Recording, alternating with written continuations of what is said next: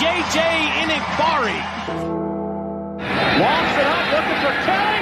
Touchdown! Can you believe it? And now it's time for some Gamecock football.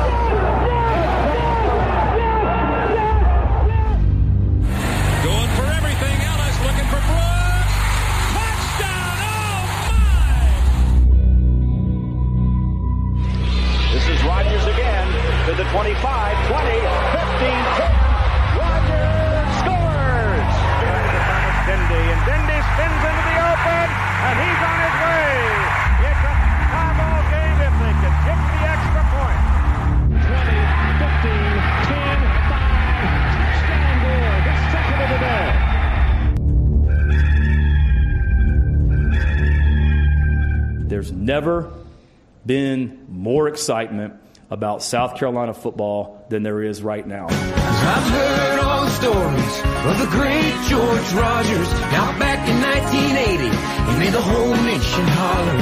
And I've seen that photograph of young Steve Tannehill up in old Death Valley signing his name on the field. Yeah, and I love the year 2001 if it Williams, Bryce, Rock. Oh, what else can I say? I'm just a big old car.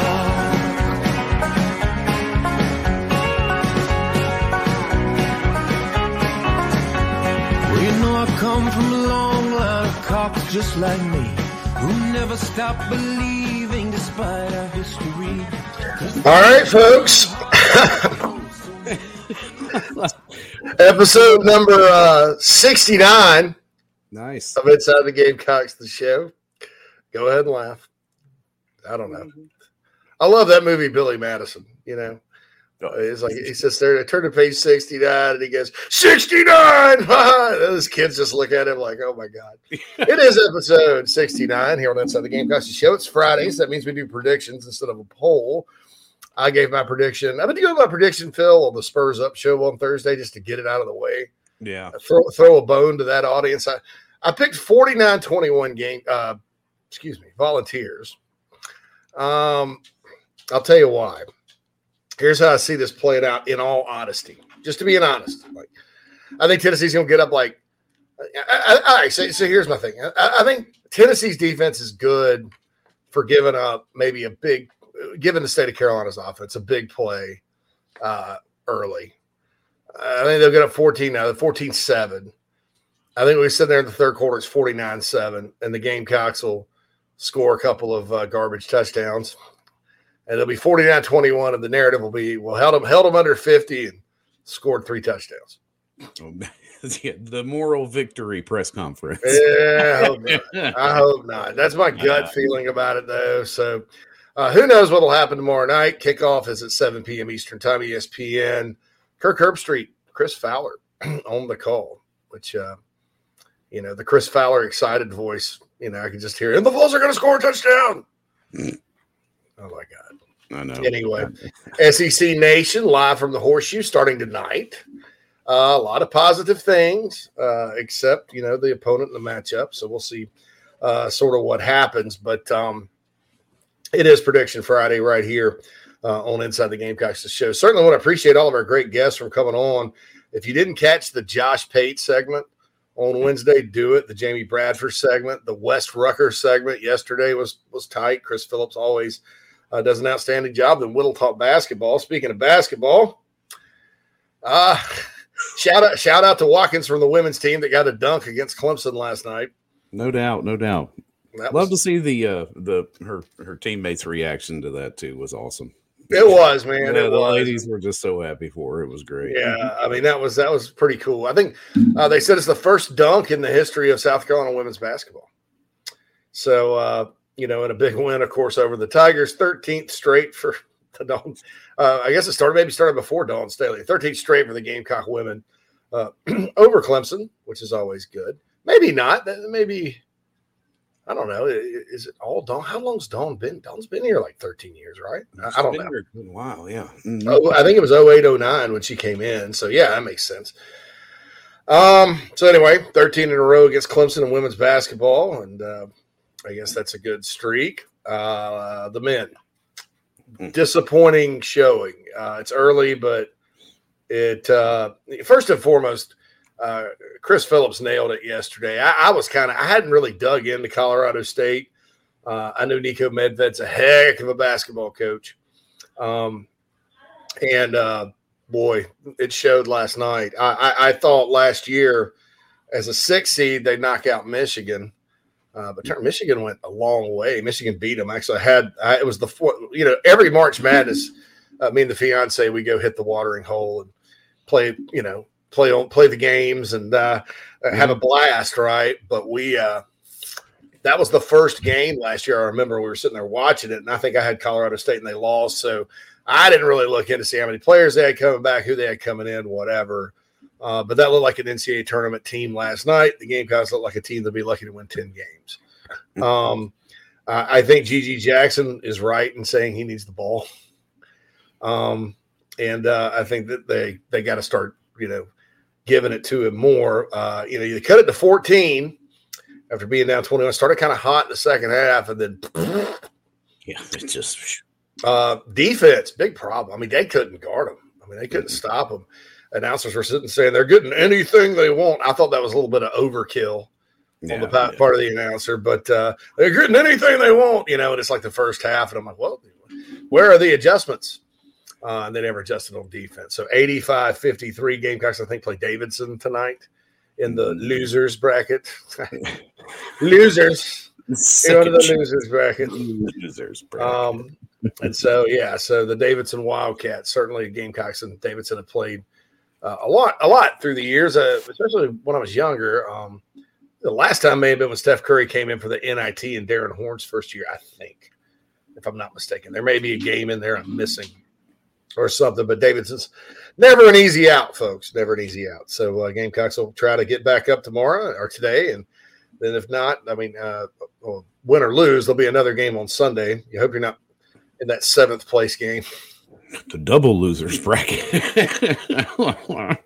This is like the I don't know, man. It's like that isn't even like an appetizer for a day of basketball. That's like nuts on a bar, like that bowl of nuts that people just have sitting out there. I never determined age and I never touch those, man. The cashews and all that. I'm like, no, sir. That's a bacterial infection waiting to happen. So you want to avoid the bacterial infection game, right? If at all possible. Nana Sports Chat Box, as always, is rocking and rolling. Brian says, morning, fellas. It's my day off. I just scooped up some Bojangles breakfast for the fam. Let's do this. Did you get the potato rounds? Cajun filet biscuit. Potato rounds are the most interesting thing ever because I think they're delicious, Phil. But if you order them on an off time, so they have to cook them and you'll get them, right? And they're good sized hash browns, right? They're not like the little tiny ones you get at Hardee's or wherever.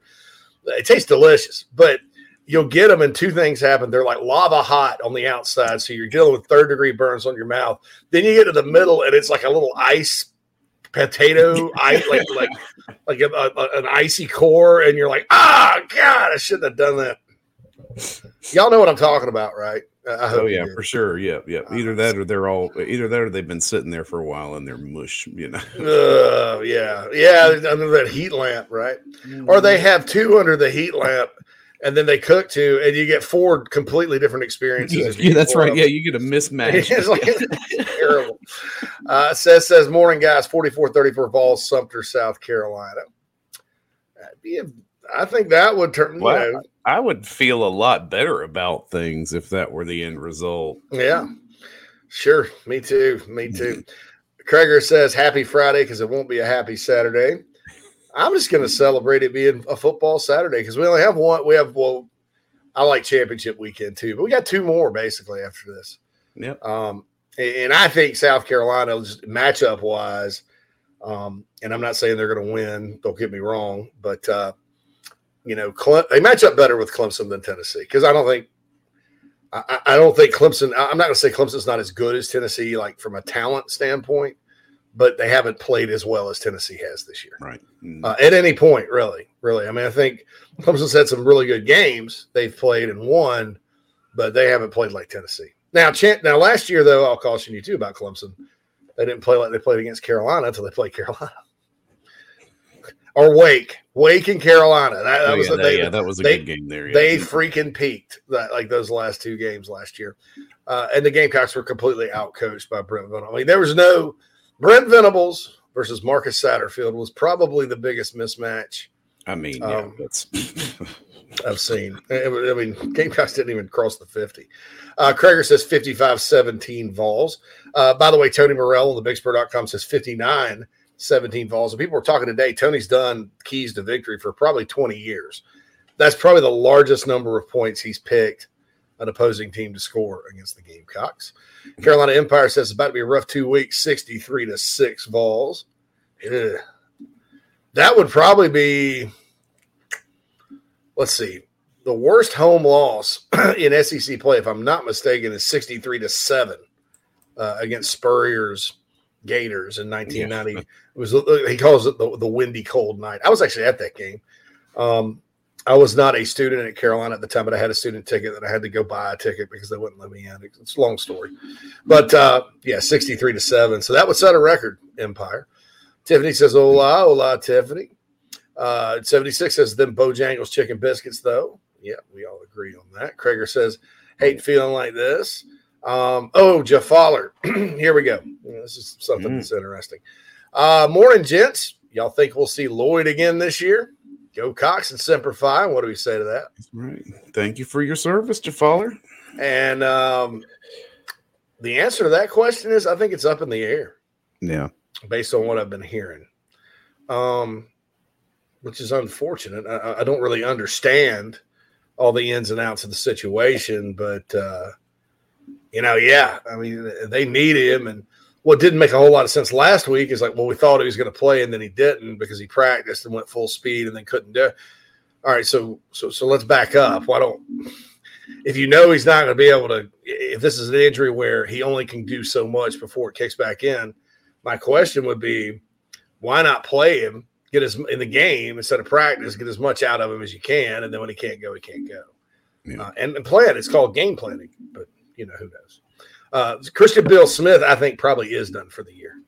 I don't think we'll see Christian Bill Smith, and that's a shame because that guy transferred in from Wake, where he's the leading rusher, and I'm gonna tell you this right now. Next time someone from Wake is looking to transfer to South Carolina, I think that's going to be brought up by that staff. Look, it's not Carolina's fault that Bill Smith got hurt, right? But it has to still be disappointing when you're a transfer like that and you're kind of looking to up your stock, and then it doesn't happen. Rodney says yes. Adam says UT's going to hang 70. Tristan says here we go. Nathan Crocker says episode 69, Wounded Animal Game. Hey, maybe that'll be maybe I can do the title. Krager says Lloyd is piecing out. 76 says Lloyd comes back for Clemson, runs for 200. Hey, people can dream. I just don't see that happening. Yeah, I know. I mean, I hope he comes back. I hope he comes back, but it's very ominous right now. Gumshoe Story 60-14. We score all 14 in the fourth quarter. Offensive explosion that is good enough for Beamer to retain Sat. Don't give me nightmares, man. Yeah, right. Yeah, no, that's not going to do it. Jared says, anyone planning on attending the bowl game? I think it for me, it kind of depends on when it is. If it's the Vegas Bowl, I'm probably going to try to make every effort to be there, even if I have to fly out on a Friday and fly back on a Sunday. Just because I've always wanted to see a game in that stadium. Fiance and I have been talking about going to Vegas for a long time. The pandemic hit. We never did. We were going to go to the Bears-Raiders game out there, but, man, first year in that new stadium with the Raiders and Bears fans travel.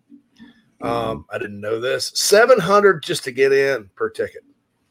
Man. $700. And it was largely – didn't matter.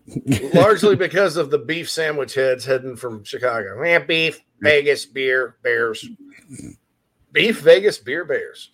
That's somebody's mantra up your way, I'm sure. Yeah. Krager makes a good point. He's like, we ate all summer and so excited, and then we get beaten over the head with a Satterfield sledgehammer. Yeah. And look, in spite of him, there's been some decent moments this year. I don't think you take Kentucky and A&M off the board. You just like Florida and Auburn last year, you're not going to take off the board. But it is disappointing, and it's super disappointing when it's a situation where the head coach doubled down and it blew up in his face. Yeah. And to me, whereas, Beamer deserves a chance, I think, to fix this. I think it just needs to be a lesson learned. He's not the only person that's hired a offensive coach or defensive coach that hasn't worked out that he needed to get rid of. I mean, that's pretty common. But the fact that they wasted this season we'll all look back on it and go, look at the players they had on that offense. Bradford was talking about it Wednesday. Look at the players they had on that offense, and, there we go. B. Petrina, happy Friday, fellas, with the OC more likely opening. I will literally take anyone besides Sat at this point, but I want to hire what's best for South Carolina. Browse was a hot name for a while, but without KJ, they look pretty bad, and he thought of that. No, I don't, because, look, you got to look at who's behind KJ at Arkansas. And a lot of people I even think Arkansas fans are a little misguided about this. Kendall Browse offense is not get a big quarterback and run him. Nobody's offense is that way. Think about Gus Malzahn, and, he had Cam Newton or whatever, but then he was just as effective with a Nick Marshall. They had some moments with Jarrett Stidham that were pretty good. And Brow's offense is even more versatile than Gus's because he doesn't require a running quarterback. The problem is behind Jefferson, who they set up their whole offense around this year. So you have to think about this too. Year after year in the Browse system, you would adjust and morph and mismatch and all that. And it was based around running it with Rocket Sanders, running and throwing with Jefferson. And then when we talked to Trey Biddy about this earlier in the year, they're not super fired up about their receiver. Hasselwood's had a good year. The other transfer, Warren Thompson, who they're counting on, has already left the football team, right? They don't, and they lost Burks and all those other guys at receiver. So when you put in Malik Hornsby, he can run better than just about anybody, but the pass almost gets taken away so people can key on him, okay, because he's not a great passer. And then Cade Fortin, their other backup, came in from South Florida. It's a lot like maybe like a Chris Smelly type guy, I would say. So that's dramatically different, and you don't have one guy you can go to all the time. Plus, you're limited at receiver. So it's basically Rocket Sanders, right? When you don't have KJ out there this year. I look back on his other offenses, and that's what you have to do. It's the body of work. Now, Sam Pittman may be sitting there going, well, we should be able to do this or whatever. And he's a first-time head coach as well. He may not like it. He's an old offensive line guy. Probably wants to run the ball. Sam Pittman, for the most part, during his career as an assistant, was with guys like whoever Shoop, the offensive coordinator at North Carolina under Butch Davis. He was with Jim Chaney a lot at Arkansas and out over Georgia. Pittman, ground and pound with Belima. So maybe that's kind of more in his DNA than something like this. I say this. Best of luck to them if that's what they want to do, because that's what Brett Belima got fired, man. And Arkansas has been better on offense since Browse got there than at any point even after the great Chad Morris debacle, right? So if they want to let go of Kendall Browse and South Carolina wants to hire him, great. I'm not. I think that guy's pretty solid. But they've been a lot more competitive in their games than we have in ours. Yeah, I mean, come on, and that's the thing. So, we'll see what happens with the Hogs and Browse and stuff moving forward. But I'm not going to sit there and judge the guy on what's been happening, because I guarantee you, if Jefferson had not gotten hurt, Arkansas would be sitting in a lot better position than 5-5. But when he's hurt, he's hurt, and we can talk about the wisdom of running your quarterback all that much like they do. But, he's built like a tight end. He should be able to handle it, I guess. Roddy says 73-23. Gosh. Tiffany goes 70 will be dropped. Yeah. And I'm not even sure we get to 14. 76 says tonight is my night, giving Laura Rutledge the ring. Hey, you got to shoot your shot, 76. Well, she used to be Laura McKeeman, so the Rutledge is a good key there, 76. But best of luck to you, sir. I actually met Laura, now Rutledge McKeeman. She was in college. She did recruiting for Gator Country, I guess. Met her at a camp in Gainesville. Really nice person.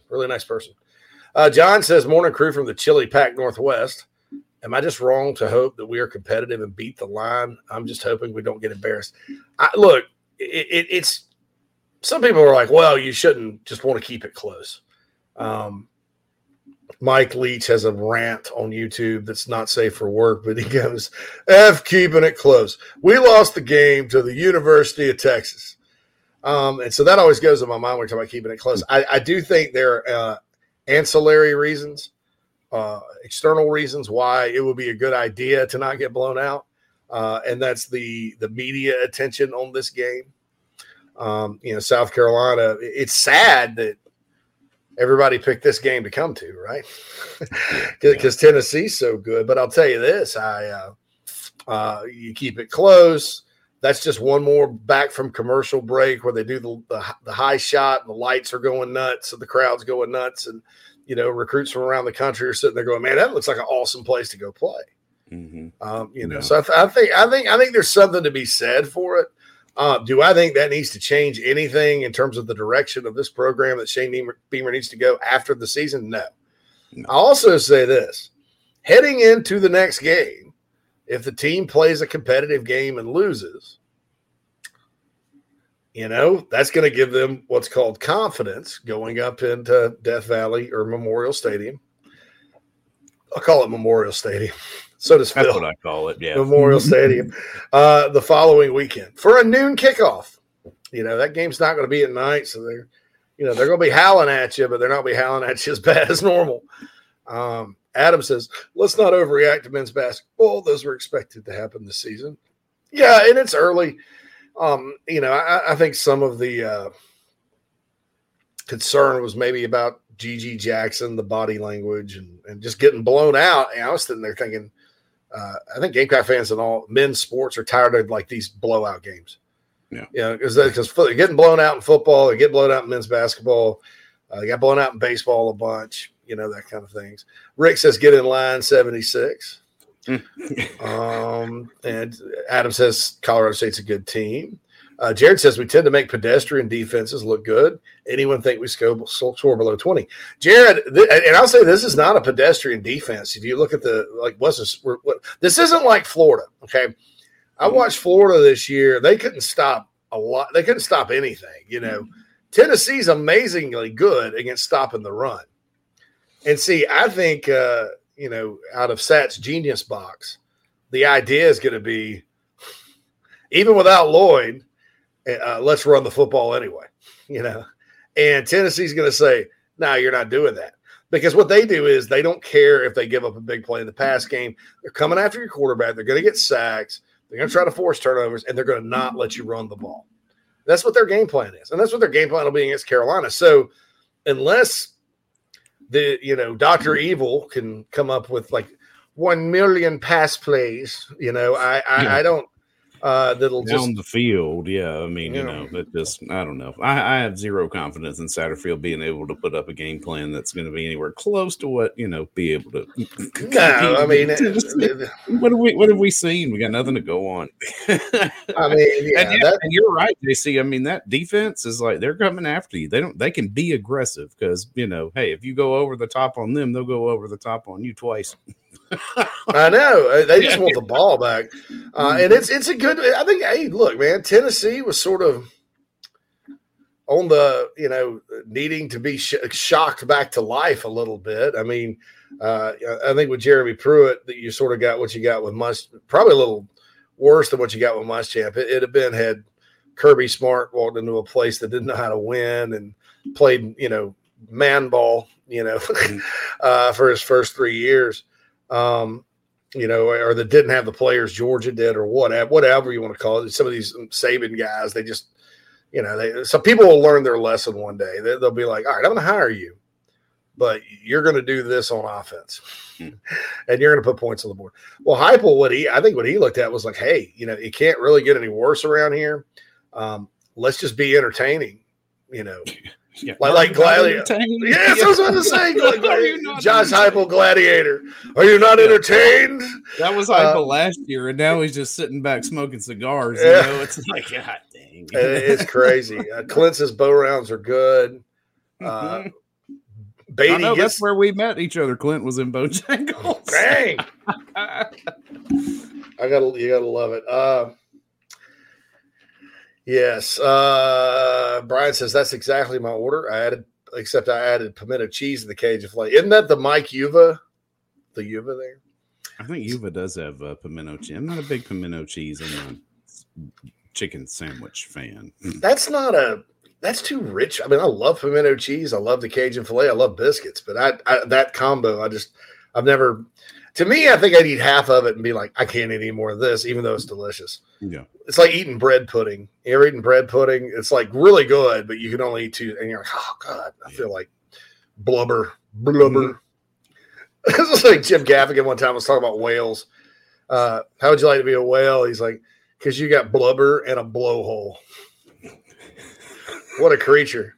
Blubber and a blowhole. Arthur Bear says, can someone in the media ask that this? Why are you the way that you are? I'd love for somebody to ask him that question. I could only imagine what sort of convoluted answer you'd get to it, though. I am crazy. Xavier's got the featured mailbag question today. I wish everyone would quit with the Hyatt storyline. It's not the current team or fans' fault. He's not playing for us. I kind of, there's something called reverse psychology here at play, because when players tend to focus on, or teams tend to focus on blowing out teams, settling scores, whatever, you name it, right? Sometimes they join the tries too hard posse and they make mistakes. In other words, they drop passes, they don't run good routes, they're not focused on playing. People will know why Nick Saban's such a good coach and what the process is. The process is focus on playing the next play. Don't get attached to outcomes. Do your dang job and things will work out. That's true. It's a good way to live life too. So to me, if you're looking at, some kind of Gamecock positive storyline there, let Jalin Hyatt sit there and bask in his homecoming. All he wants. Put a lot of pressure on himself to perform in front of the home crowd to prove that he deserved the offer from the Gamecocks. Now he may catch 18 passes for 250 yards tomorrow night, but I don't mind that, Xavier. And I know where you're coming from. It's not Beamer's fault that they didn't offer him. That person's working at all those people are working at Georgia now. Yeah. So blame the dogs. Woo. Even then, I don't think, Tennessee's got so much riding on this that I don't think they're going to force that. I think if Jalin Hyatt has a big old day, it's just going to be a natural flow of Tennessee football. Yeah. And Lady Bree says, I didn't release a breakdown this week, but I've seen a lot of comments. We got pushed around the line of scrimmage. That was not even close to true. The schemes were awful on both sides. Well, yeah, I mean, the offensive line, you can't block 7 with 5 and then run it. Defensive line, they attacked the edge so much. I didn't think the D-line got pushed around. I thought their offensive line did make good blocks at times on different players. But, yeah, that's probably true. I didn't think the game plan was worth the doo-doo on either side. Realistic Joel chimes in from Louisville. 69-6 Vols. Massive staff changes are coming. Sonder 56-10. They're going to run it up for style points. You'd think that, but see, when you're worried about running it up for style points, right? You know? John says, my prediction, Shane hears the give Pete the sheet, hashtag mantra, and we win 26-23. Clint says, not advocating for a change, but you think Chris Hampton could be our next DC whenever the time comes. I don't know what direction Beamer would go, but I'm going to tell you this. And I've harped on this all year when I'm talking about Travian Robertson.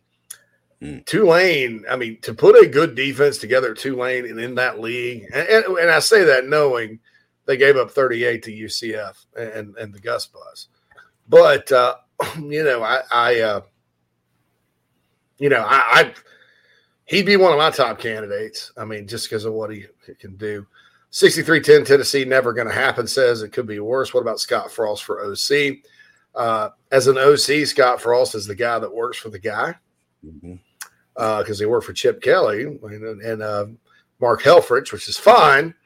But I didn't see anything at Nebraska that would tell me I need to give him the keys to this automobile here.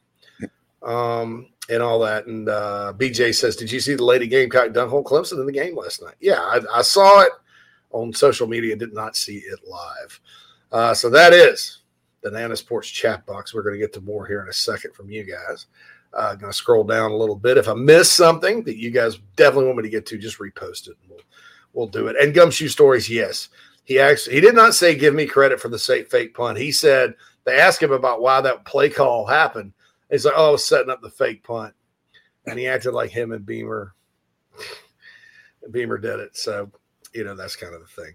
One thing Krager said, no one has responded to why more teams don't try to do what Tennessee's doing. We have a quarterback with a big enough arm and the receivers to spread defenses sideline to sideline and stack receivers.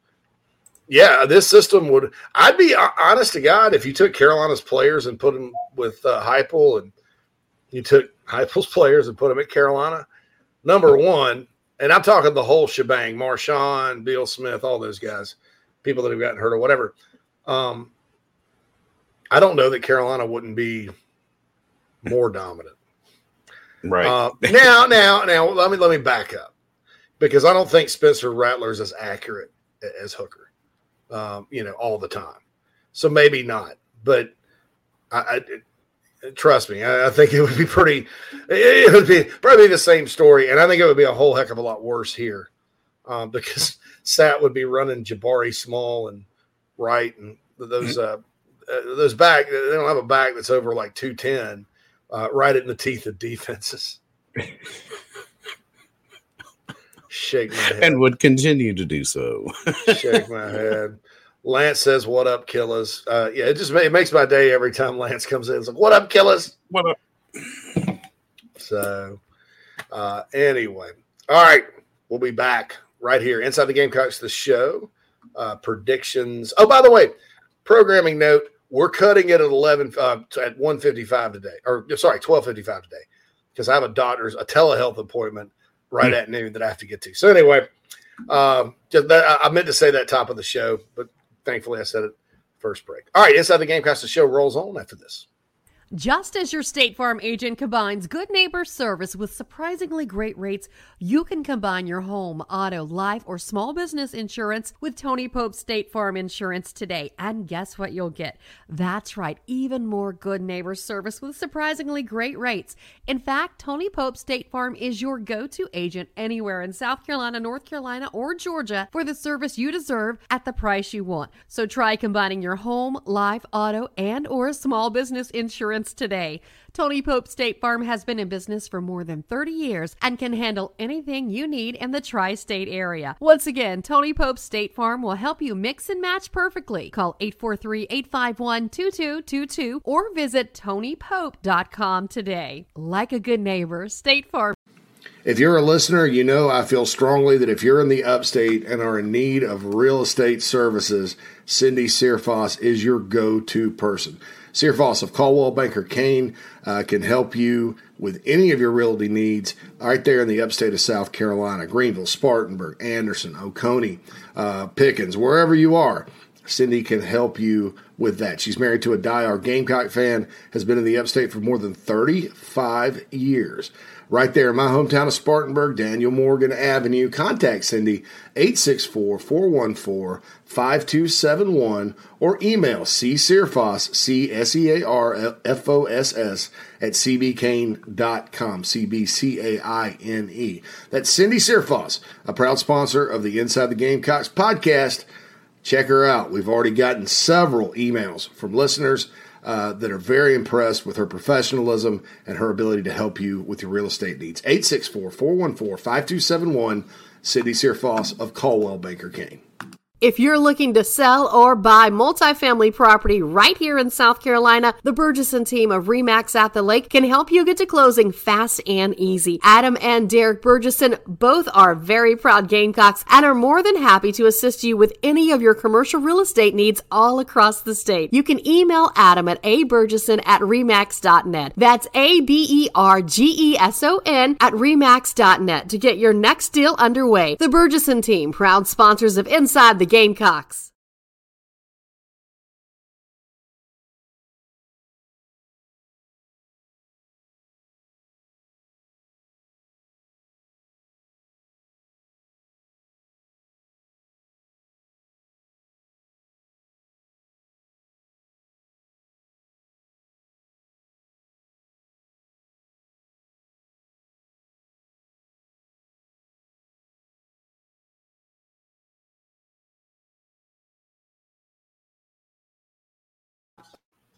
Attention golfers of all ages and skill sets.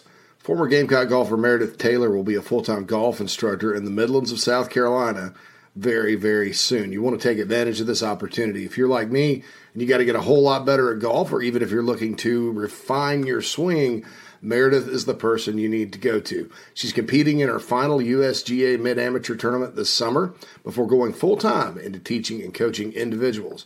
If you're in South Carolina, Meredith will be conducting in-person golf lessons at the Country Club of Lexington, half-hour, hour, on course. She'll play 9 or 18 with you. If you're out of state, though, this is really exciting.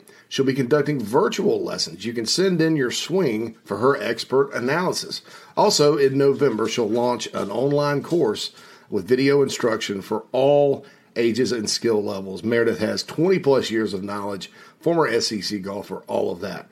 So contact her on Twitter at MerTaylor, at MERTAYLOR, or go to McKellarEnterprises.org. McKellar spelled MCKELLAR, Enterprises.org. Her email's on the website, so you can connect with her for any other questions. Go get your golf game in order. Take advantage of Meredith Taylor and her services. What's up? This is Jaheim Bell with the Gamecocks, and you're now listening to Inside the Gamecock Show with JC and Phil. Welcome back to Inside the Gamecocks, the show. He's JC Sherbert. I'm Phil Mullinax. The first hour of the show is brought to you by the Cindy Searfoss and the Coldwell Banker Caine Realty team here in the upstate. She's right out of Spartanburg. Give Cindy a call for your upstate residential real estate needs. 864-414-5271. Right there, Daniel Morgan Avenue, close to the New Way in Spartanburg. There you go. Just look at the weather forecast. You and me both, Phil. Mm-hmm.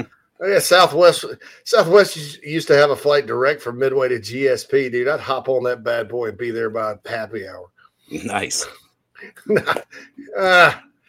Anyway, I'd hit an airport up for that, Phil, to go the Midway with you and the missus. Oh, that'd be great. The jukebox, the smell of burgers on the grill, the grease, and whatever happens on that back deck. Lance says, I'm going to be drunk and annoyingly loud, and if we win, we rush in that field. Love Lance. Lance is like, win or lose, we booze. Gregor says, Z4 Rose, a small batch or Weller. Justin goes, Mullen or Johnson, who y'all think's the next OC? Johnson, like Brian Johnson? Dan's old OC? I don't think he's leaving. He's going to leave the Philadelphia Eagles to come to South Carolina. Dan Mullen would be intriguing. The question is, would he want to do it? You're talking about an OC that coached 2 national championship teams, and coached Dak Prescott, coached Alex Smith, had an undefeated team at Utah under Urban Meyer, and everybody gave Urban all the credit for the spread option or whatever. It was Dan Mullen that did that. So he kind of invented an offense that really set a lot of trends. He's coached in the league a lot. I'd have him call plays and run the offense. I wouldn't care. Lance is McLovin. What up, Killis? McLovin. Eric says likely transfers and coaches out. Well, coaches out. I mean, well, it starts right on that top of the offense. Top of the offense and go from there. I mean, somebody asked me I was holding mailbag question if now's the time to fire Greg Atkins because of his health problems. And I'm like, whoa, wait a minute. And I'll answer that here in a second. As far as transfers go, to be determined. I think a lot depends on Beamer and what he does. Lance says, am I the only one that wants to see DK destroy the Tennessee playoff hopes? Yeah, man, I don't know that you guys are going to get your wish on that one. I'd play him more. I would at quarterback and leave him in, for more than just a play or two. But because these last 2 games of the year, what do you got to lose games?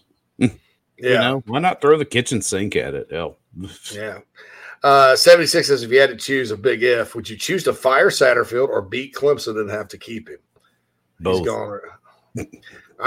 My answer is both. Yeah, fire Satterfield and beat Clemson. That sounds yes. That's beautiful. That would be the double whammy. But I can't believe I even said this. I mean, South Carolina's lost to Clemson how many times in a row? Everybody's kind of sick of it.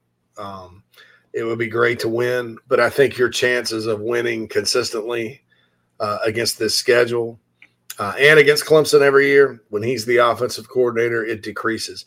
And what's scary about it is that there's no building. And this is probably the most damning thing, right? You have a good game on offense and you start to feel like, well, he's getting there or whatever. And then there's a reversion that takes place right back to the same old BS. And fundamentally, when you listen to him talk, when he answers questions about the offense, just like he talked about, like, I want to run 58 plays. No, college offenses aren't, that's not fun. Nobody wants 58 freaking plays. 58. So I just, you just got, basically the offense just got shut out by a bad defense, and this is after you had a, pretty good second half at Kentucky. I mean, they didn't build from Kentucky to Texas A&M. I don't know that they really built on anything because the offense against A&M got set up pretty good position. They got 7 points off a kickoff, a touchdown from a turnover, and a field goal from a blocked punt. But do they have a blocked punt? No, field goal from an interception. The interception, yeah. So they got gifted 17. So they basically put 13 on the board. 13. Two touchdown drives in that game. In the second half, they missed that one extra point. But so Kentucky, they were gifted some in the first half, but they only had 7 points. The offense actually scored 17 in the second half and had 266 yards. So they reverted. Even though they won the A&M game, they reverted on offense and then hit the bottom against Missouri. I mean, it was awful, and you have a bad offensive coordinator when your best running back goes down and you can't overcome it. I mean, you got a million plays, all that, but go get into the range where, hey, we don't have a running. Where's the we don't have a running back collection? Right. Where's the volume for running backs hurt? We need to come up with some creativity in a run game. Yeah. Especially when you have a real mobile guy who has quarterback experience for you and, won a couple games. Gamecock fan says, I just hope we can mix it up and keep Tennessee off guard where they cannot figure out our plays. Gamecock fan, I would love it if that happened, man. Don't get me wrong. Me too, man. Me too. But the chances of that, slim. Adam says, I don't recall us as having 2 bad offensive showings in a row. But that said, I still expect us to lose by a lot. Let me think. 2 bad offensive showings in a row. I can think. The whole first part of the year last year before Florida was bad. But if you're talking about this season, they bounced back. The opener in the second game. I mean, we didn't really have a good offensive showing until we were desperately down. Yeah. Mm-hmm. RB says, I like the big names mentioned, like everyone else, but I'm wondering if we're setting ourselves up for disappointment. If you're focused on names, yes. And that's a problem around here. And it's because, Lou Holtz and Steve Spurrier took this job and Frank McGuire took the basketball job at some point, et cetera, et cetera. When really the model for a successful head coach at South Carolina is Ray Tanner, who, was at NC State, sure, and he was winning, but he hadn't been to Omaha at all before he came here and all that. So that's the model that all the athletic programs should follow.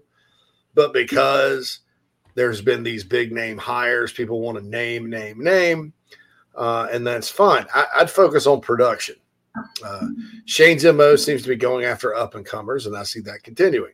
That's not really true. If you think about last year, prior to the staff kind of shuffling and getting set, I mean, he tried to hire Zach Arnett from Mississippi State. That's a sitting Power 5 defensive coordinator. It's one of the best in the country, according to some. He tried to hire Derek Mason, who was the head coach at Vanderbilt. That's a big name. He kept Mike Bobo, who had been a head coach before, one of the best offensive coordinators considered in the SEC. He kept Tracy Rocker. That was a big name.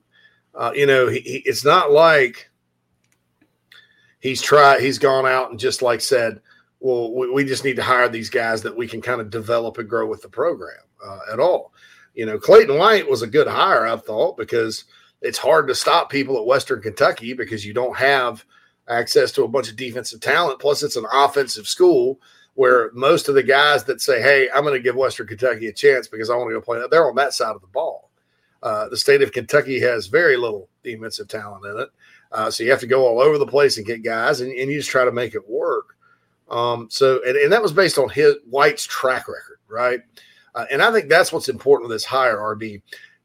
No more experiments, no more, hey, let's promote BMAC, or and give him some help and let him do it, or let's go hire the guy that worked for the guy, like Kurt Roper, or this guy's been in the NFL for a year getting a cup of coffee. He knows his stuff. Let's get him down here and try to run this thing. It needs to be somebody at some level of football, be it Power 5, Group of 5, FCS. I don't care that every year, dude, they have a great offense. The film is the resume. Okay. It's not the interview. The film is the resume. Interviews are important because you have to make sure you can get along with the guy and you click and all that, and you're on the same page philosophically. But the chalkboard and all that means jack squat.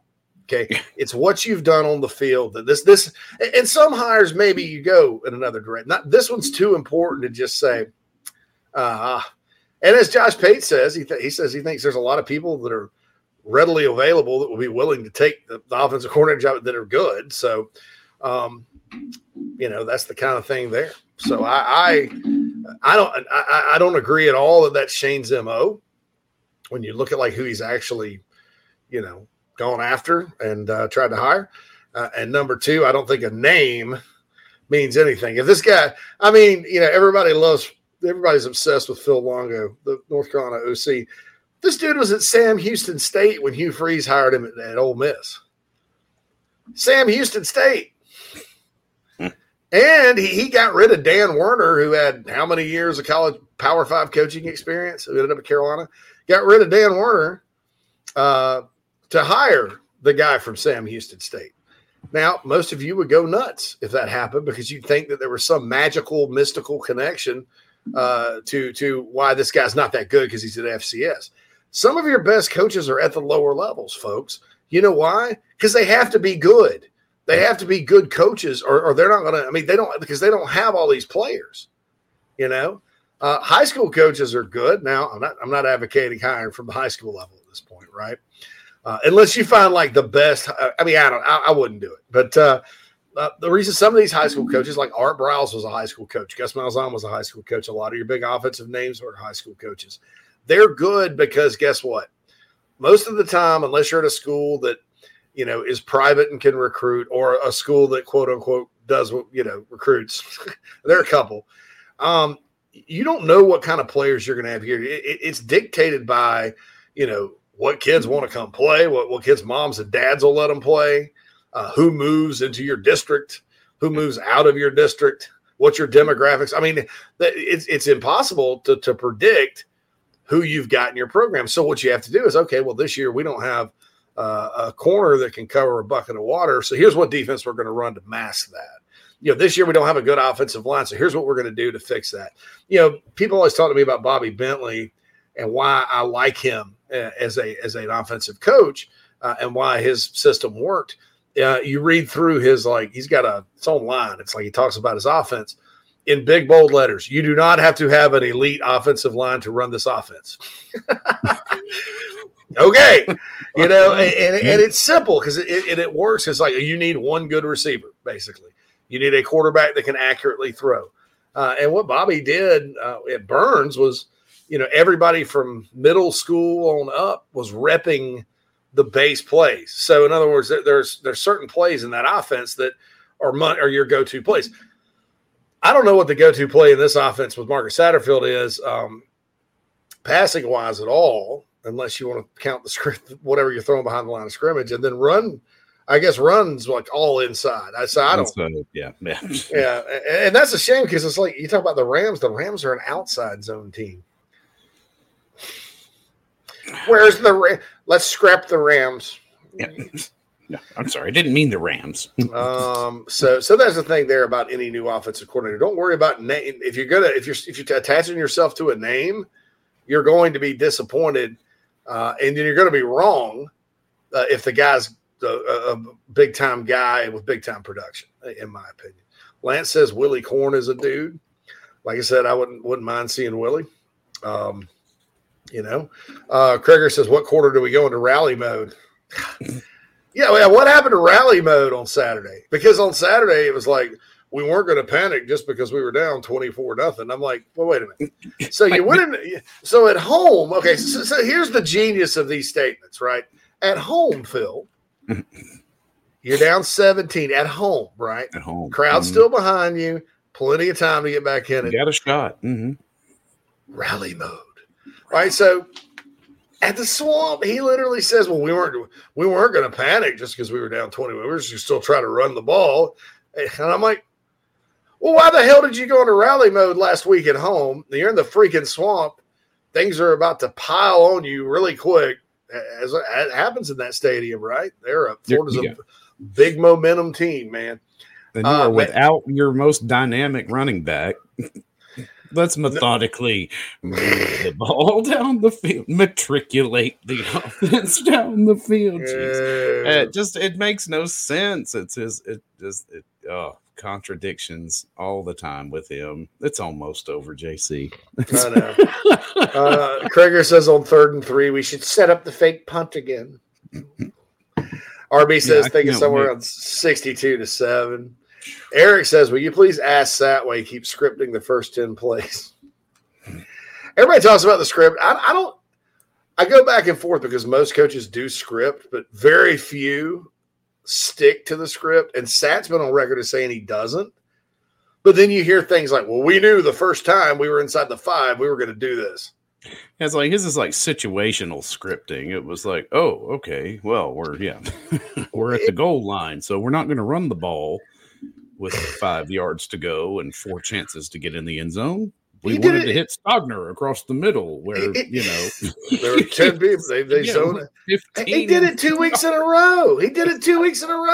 Carolina won, so people weren't ridiculously upset. 2 weeks in a row against Kentucky and A&M. So you hear things like that, then so you kind of go, well, he is sticking to his script. And it's never like first time we do this, we're going to do this. You have to look and see what defense they're in, man. I mean, because sometimes they may be in something that just like limbo, right? Okay. So here's the difference between sat and limbo, right? Shane mentioned this in the press conference. Like, okay, we had this fake punt on that we ran against Florida. We had it on against Charlotte, but they never gave us the look we wanted. Okay. That's good coaching. So we didn't do it because it wasn't there. It wasn't there. So with the SAT attack at UT last year, we knew when we got inside the 5, we were going to run the Birch play. Really? Running the ball at will, man. Regardless. Yeah.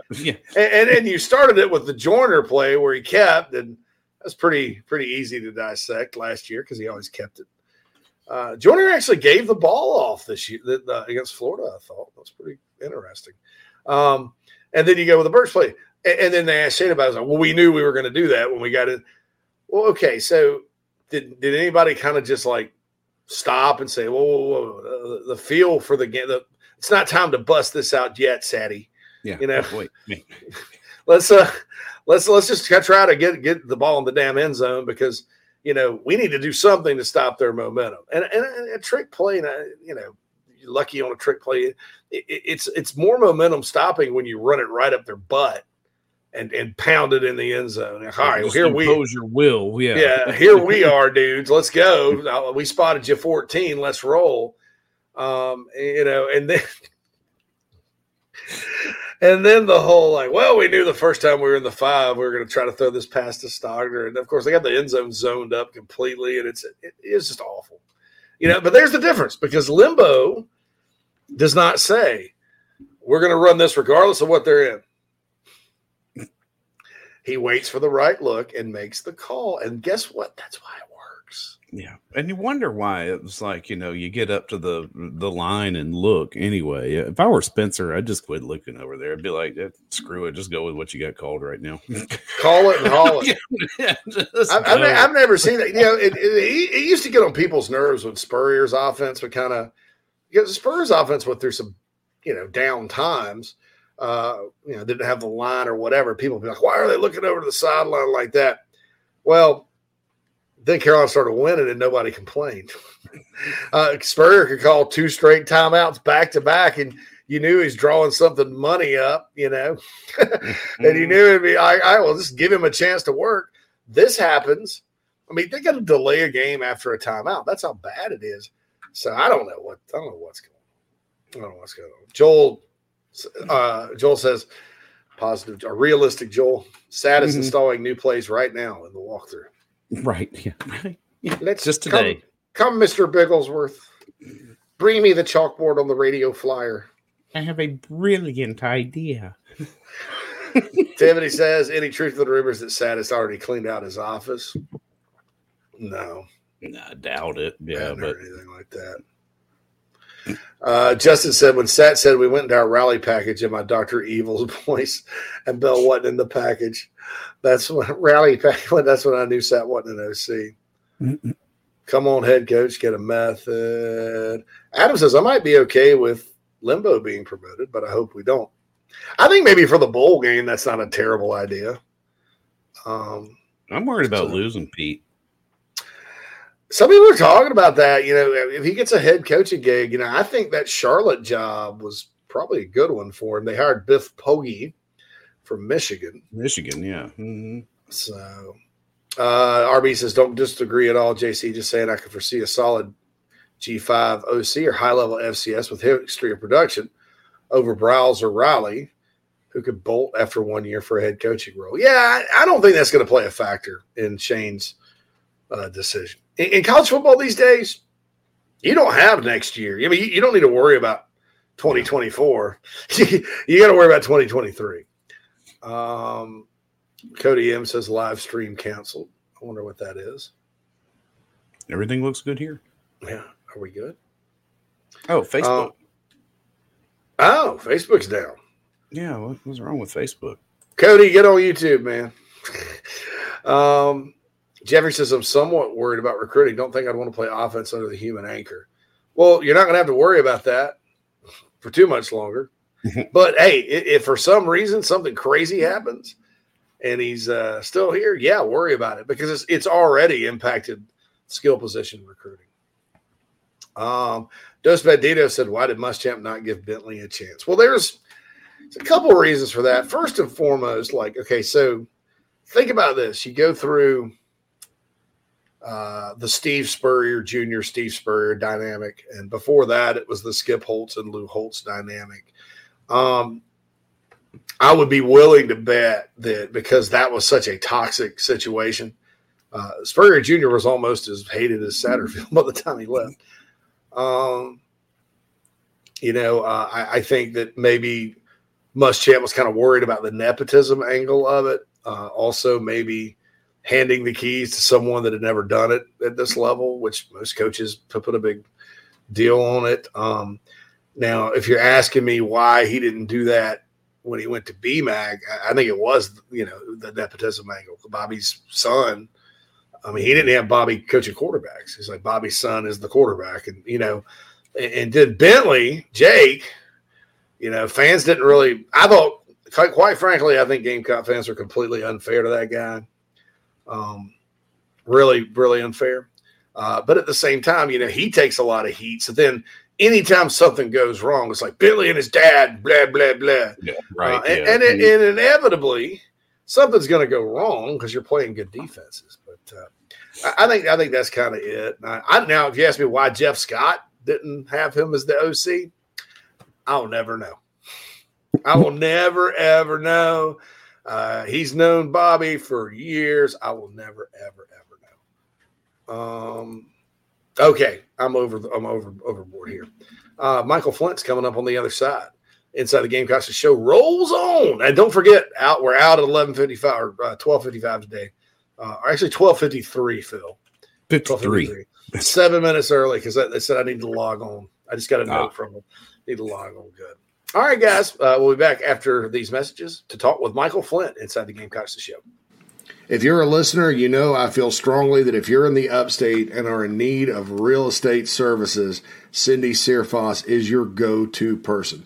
Searfoss of Caldwell Banker Kane can help you with any of your realty needs right there in the upstate of South Carolina, Greenville, Spartanburg, Anderson, Oconee, Pickens, wherever you are. Cindy can help you with that. She's married to a diehard Gamecock fan, has been in the upstate for more than 35 years. Right there in my hometown of Spartanburg, Daniel Morgan Avenue. Contact Cindy, 864-414-5271, or email csearfoss, CSEARFOSS, at cbcaine.com, CBCAINE. That's Cindy Searfoss, a proud sponsor of the Inside the Gamecocks podcast. Check her out. We've already gotten several emails from listeners that are very impressed with her professionalism and her ability to help you with your real estate needs. 864-414-5271, Cindy Searfoss of Caldwell Banker Kane. If you're looking to sell or buy multifamily property right here in South Carolina, the Burgesson team of RE/MAX at the Lake can help you get to closing fast and easy. Adam and Derek Burgesson both are very proud Gamecocks and are more than happy to assist you with any of your commercial real estate needs all across the state. You can email Adam at aburgesson@remax.net. That's ABERGESON at remax.net to get your next deal underway. The Burgesson team, proud sponsors of Inside the Gamecocks. Hey, man, are you sick and tired of your business computer guy? Yes, he takes forever to call me back and doesn't always respond to the requests. Yeah, same here. I'm paying him good money. I constantly have issues, and I'm worried he's not backing up my network and securing it properly. Oh, I feel that, man. My head hurts, but I have a good lead on a good idea. I'm calling your boy Matthew Odom today from Heritage Digital. Heritage Digital is an IT firm that specializes in making sure your IT network runs like a dream. If you have 1 or 500 employees, it doesn't matter. They do it all for one monthly fee and have clients from South Carolina all the way to California. Yeah, I heard that monthly fee's low too, so I don't know why I didn't even think of that. Do you have 843-699-1001 as Matt's contact number? Yeah, man, I sure do that. Or you can go to heritagedigital.com. Man, I hear they do a no-cost assessment. Boy, this will help me. Yeah, I bet. I'm getting on that and encouraging everyone else to do the same. Heritage Digital, 843-699-1001 or heritagedigital.com, a proud sponsor of Inside the Gamecocks, the show. Hey, folks, JC here. I've told you about Nana's Porch over and over again. They sponsor our chat box on the show. Don't take my word for it, though. I wanted you to hear from Gamecock pitcher Noah Hall about our sponsor, Nana's Porch. nanasporch.com. Go there. Food truck, catering, whatever you need. Take it away, Noah. What's up, Gamecock fans? This is pitcher Noah Hall. If you want some delicious food for your event, I suggest visiting nanasporch.com today to find out what they all have to offer. It's really good Southern cuisine based out of Charlotte, my hometown. I hope you guys go check it out. Go Cox and go Nanas. Family vacations, a new car, a new boat, all cost money, but you don't necessarily have to make more to afford any of that if you can save cash that's flying out the window now. iHelp Consulting can help you finally get the kids to Disney World, upgrade the minivan, or drop that new boat in the water next summer. Let Daniel and iHelp Consulting consult with you. No fees, just savings. You pay them a percentage of those savings. Save on essential services, credit card fees, you name it. Let them find it. These folks are incredible. iHelpConsulting.com. How can I help you? This is Braylon Wimmer, South Carolina Gamecock Baseball, and you are listening to Inside the Gamecocks, the show with JC and Phil. Go Cox!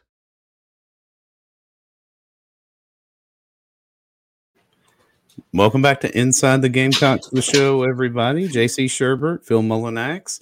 We're joined now by, well, first, the second hour of the show. Let me get this in here. We're sponsored to you by the Burgesson team at RE/MAX at the Lake. Give Adam or Derek a call or shoot Adam an email at aburgesson, that's ABERGESON at remax.net. And we are joined now on the McKellar Enterprises guest line by none other than former Gamecock wide receiver Michael Flint for another edition of Wando's World. Michael, how you doing, man? I'm doing good. How are y'all? Awesome, man. Doing grerit. Another week. Yeah, that's right. It's almost over. It is. I mean, not to get I hate to say it like that, but that's just how I feel about Satterfield and this offense right now. Is, you know what, guys, we got 2 more weeks, and then something tells me we're going to see some changes. Yeah. So, how bad do you think it looked against Florida, Michael? It was tough. I mean, it just, there wasn't any creativity to it. Didn't see it. We looked too predictable. It looked like they knew exactly what was coming again, kind of like what happened against Missouri. It just looked like we didn't look prepared, and everybody looked rattled early. We couldn't get into a rhythm. It was no success on first down, putting us in predictable situations, and we could not get anything going. I mean, what we've done when we've had success, we went completely away from, and it was a little surprising. I think part of that is attributed to pretty much no success on first down, being in predictable down and distance situations. And while being in those predictable situations, we were predictable when it came to, from a play calling standpoint. And I think Florida, again, was one step ahead of us defensively, and it was tough. I mean, I know everybody's frustrated. I think players are frustrated, I think, as well. I mean, not being able to get out there and score points and getting outscored by the special teams unit is tough. It's tough to stomach, and I think there's a lot of frustration. It's just, I think going into this game, we just need to throw it all out the window and just get creative and just and do something completely different, and just get out there and just sling it around and just have fun, really. I mean, I think it simply gets back to just go out there and have fun and just throw everything that we've done out the window and go out there and just have fun and just let it all just kind of go. Let it all just go, blow in the wind, and don't have a care in the world, and, don't get too uptight and just make play calls that you're normally not comfortable doing. I think that's what we got to do. I just don't. I like the Sandlot aspect of it. Just just go out there and just have some fun, I mean, draw them up in the dirt and let's go. Yeah, right. Unfortunately. My concern is they're going to try to play like, well, let's run it anyway, keep it away from. Yeah, I mean, just kind of the state. But most coaches try to. It's not worked against Tennessee. Brian Kelly tried to do this against Tennessee, run it and keep it, and that didn't work. I mean, it just it didn't work. Missouri, what they did on offense, worked against the Vols for about. Brady Cook played well against them. Worked against the Vols for about a little bit into the third quarter, and then the next thing you know, it's 66-24. Kentucky tried to do similar things that ended poorly. The only thing is, Tennessee has not played in an environment like this once this year at Georgia. They lost. They played a road game at Pitt early and went to overtime. So if the Gamecocks can find some things to get, even if it's the defense and special teams making plays early, like it's happened against A&M and Kentucky, I think they can try to stay in it for as long as they can. And I think the longer they stay in it, it's not necessarily they got a chance for victory, but that keeps the crowd in it. This game's a showcase game. National television, the ESPN primetime spot with Kirk Herbstreit and Chris Fowler calling it. SEC Nation's there. That's one more coming. Like I said earlier, Michael, one more coming back from commercial break with the light show and the crowd going crazy, and one more time for a recruit sitting at home going, man, or a recruit in the stands going, man, I could play in this environment. So I think that's kind of what you hope for. As far as Satterfield throwing it all to the wind, I mean, the one good thing is you never really get the same thing twice in a row with this guy. Yeah, I think that's the tough part. I mean, like we've talked about before, that inverted wishbone, I think that we ran against Georgia and hadn't seen it since. And, some different things that we've seen throughout the course of the year for a few games, we haven't seen it, since. I think, what we did trying to run it into the teeth of Florida's defense with a 400-pound, nose guard against what we have, I think, should have done things a little differently there. But, I think you're right. I think being able to maintain the environment, as a player, you Herm Edwards, you play to win the game. I mean, you don't go in there thinking that you want to try to keep it close. You've prepared all week. You've watched film. You're going in there to win the game, and you're going in there to compete, and you're going to battle your tail off, and you're expecting to win the football game. But, looking at it from the outside in, it's, seeing what Tennessee's done all year, what they've done to other teams is, try to keep it close, try to keep the environment with a night game electric, for those kids. And I think especially, defensively, doing what we've done, for a lot of years with Muschamp is, keep them in front, keep the guys in front, don't give up the big play. I think against Tennessee, that's the most probably important thing defensively we have to do to keep it, the type of game you're, talking about is keep those guys in front and limit the amount of big plays or explosive plays that you give up on the back end of the secondary, and keep those guys, get them in the red zone and get stops, hold them to field goals. But I think, limiting the big plays and keeping those guys in front is going to be huge, for the, it's going to be huge for the defense. I think offensively, one thing I did see in the Florida game was that we utilized the middle of the field a little bit and had some success, but those were in those third and long type situations or second and long type situations to where, we were able to utilize it. And, you saw that we were able to get the ball in playmakers' hands. We just couldn't do anything outside of that. But, I think in the run game, the pass game, there's got to be creativity. I don't want to say trick plays because you don't want to get too cute and fancy, but doing things differently. I think, the guy, that big defensive tackle against Florida, I think, getting linemen pulling and doing different things where, we're ear holing that guy and he's not knowing where linemen are pulling from or coming from, and, not trying to block him straight up or double teams, but having guys pull and, ear hole shots or,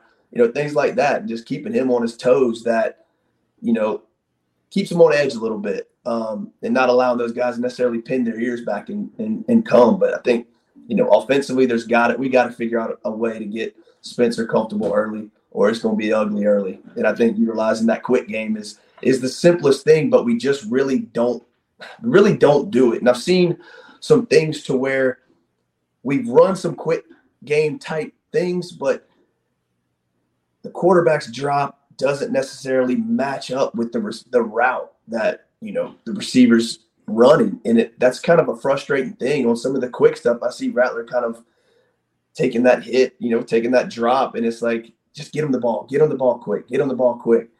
And, you know, from a fundamental standpoint, you know, I do appreciate all these quarterback coaches out there, and you see all these quarterbacks put these videos up of them navigating the pocket and throwing on the run and doing all these crazy throws and, you know, throwing off their back foot and, you know, eluding rushers. But, you know, you don't see the videos of a guy taking a 5-step drop, hitching and throwing it cleanly, taking a 3-step drop, taking a 3-step drop, getting rid of it, flipping your hips and throwing the ball. And I think a lot of that is what I see with Spencer, is that he's throwing off his back foot a lot. He's not really stepping up into the pocket and making the throw. It's a lot of these, you know, Patrick Mahomes, Aaron Rodgers type throws where your arm slot changes. You know, you're throwing off your back foot. You're not following through. You're not driving through your, you know, off your back leg, driving through, and, you know, just good, clean fundamentals. And that's really what we haven't seen a lot this year. And it was really highlighted against Florida, I feel like, where I've noticed it a lot more, that there were some errant throws that were simply because of some fundamentals. It wasn't a lot, but it was more noticeable against Florida than it has been in the past. And, you know, it brought me back to thinking about all these great, you know, Instagram videos or whatever that are being put out there with all the crazy quarterback coaches. You know, let's get back to simple fundamentals. That's what it's all about.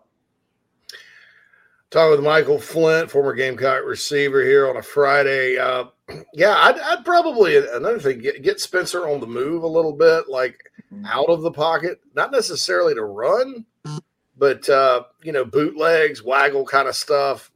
Keith calls them boots and waggles, you know, because I think he's good at doing that. You know, I think scramble play has been his best play this year. And I think, you know, they do so much. The passing game is conservative. a lot of stuff up the sideline, not a lot down the middle. They did do a little better job, but it was short. You know, you found a guy in the middle, and then he was, you know, 6 yards from a first down, that kind of thing. It's a very conservative type passing game. I mean, if you think about kind of what he's taught to do, which I think that's a recipe for disaster. But yeah, I would get him on the run, rolling out, you know, things like that. And it just doesn't seem like that's ever happened this year. No, and all that. No, and it's like, you know, you say you want to kind of create that pocket for him to get him comfortable, and whether that's shifting the pocket a little bit based on you know, some play action, or, you know, rolling out. You know, he hasn't felt comfortable, and I feel like, you know, after watching some of these games, that if he has a clean pocket, steps up and throws it, I'm like, damn, this is something different. We hadn't seen this a whole lot before. And it's just, he's never had a clean pocket to throw from. And I've seen some criticisms out there, you know, of him. And I think you've seen what he can do when he drops back, when he can step up into a clean pocket and throw the football, and even get outside the pocket and throw it on the run. He's a really good quarterback. And, you know, I think, you know, he's been put in a tough situation, and I think we put him in a lot of tough situations from a scheme standpoint, play calling standpoint, to where we haven't really set him up for success. But, you know, you get him a good clean pocket to throw from, and you kind of, as a coach or a play caller, you help create that. You got to help create that based on the personnel that you have, and you understand the strengths, you understand the weaknesses, you know where the strengths of your front, your front guys are. You know where the strengths of, you know, the guys in the backfield that can block or get out of the backfield and catch a ball. You know what the tight ends can do. And I just, you know, I think we've struggled with trying to see what the strengths of this team are and kind of build around what that is. I don't think they know. I think they thought it was Marshawn Lloyd for 4 weeks, and then Lloyd goes out, and it's like, well, what are we going to do now? Yeah. I mean, and that personnel identification, Mike, and usage and stuff, to me, that's almost more frustrating than the lack of good play calling and scheme. Is that, okay, well, you know, why do you have a scheme to where, like, Austin Stodner played 4 plays in the first half against Florida? I mean, and And there's a guy that against Missouri was like a bright spot. You felt, and it seems like every time a player starts to have a breakthrough, the next week he doesn't play or he disappears. I mean, you go back to Juice Wells between Arkansas. You can go back to last year. Juju McDowell essentially won the game for Carolina at East Carolina. Next week against UGA, 0 touches. I don't even think he played. It didn't feel like it. No. And that's the same with Wells. I mean, was it after 2 weeks of the season, he was leading the SEC in receptions and yardage, and then for 2 or 3 weeks, it was like, is he still on the team? Is he hurt? What's going on? It was when we found ways to get him the ball, it wasn't really the best use of the ability or skills, which, either throwing it behind the line of scrimmage or trying to throw it, 40, 50 yards downfield on a go route or a post route. Just, doing a good job of creating those mismatches through motion and getting guys into certain getting guys into certain space on the field where they're weak. And that's what Coach Spurrier was a genius. I mean, Coach Spurrier drawing on the whiteboard made it look so simple, but it was the way the quarterback's drop matched up with the route. There wasn't standard routes, but he created kind of a route that would get a guy into position that matched up with the quarterback's drop, and the quarterback's reading the defense, not looking at where his guy is. He knows where his guy is going to be, but it's, knowing what defense they're in and where the hole is going to be by reading those defenders. And I feel like we, haven't necessarily done that. It's more of, you got a guy that you pretty sure you're going to throw it to, but if you don't, then here's your outlet over here out the backfield, I'll tell you who does do that. Josh Heupel. I read in The Athletic about the offense, like Spurrier used those option routes, right? And a quarterback just kind of concentrated. It's designed to find the hole no matter where it is. And they do that against man coverage. They do it against zone coverage. It's just, and it's very simple from what they say for the quarterback to kind of get down, and for the receivers to learn, because they're charging off the line. And in other words, if they get by the guy, that's a long, and if not, they come back and run a stick route or something, and it's 10 yards either way because, the guy's open and all that. So, yeah, I don't think there's anything going on close to what Coach Spurrier used to do. No, and I'll tell you, it was impressive. Coach Spurrier, every time. Hey, it had to be. I may change my score prediction. Hold on, let's change your score prediction now. But it was those option routes, and it was amazing. Based on the coverage, you come out. There's 3 routes you run, and based on the coverage, you knew what route you were going to run. But the route in the throwing lane was the exact same, whether it was at 7 yards, 14 yards, or 22 yards. It was the same window.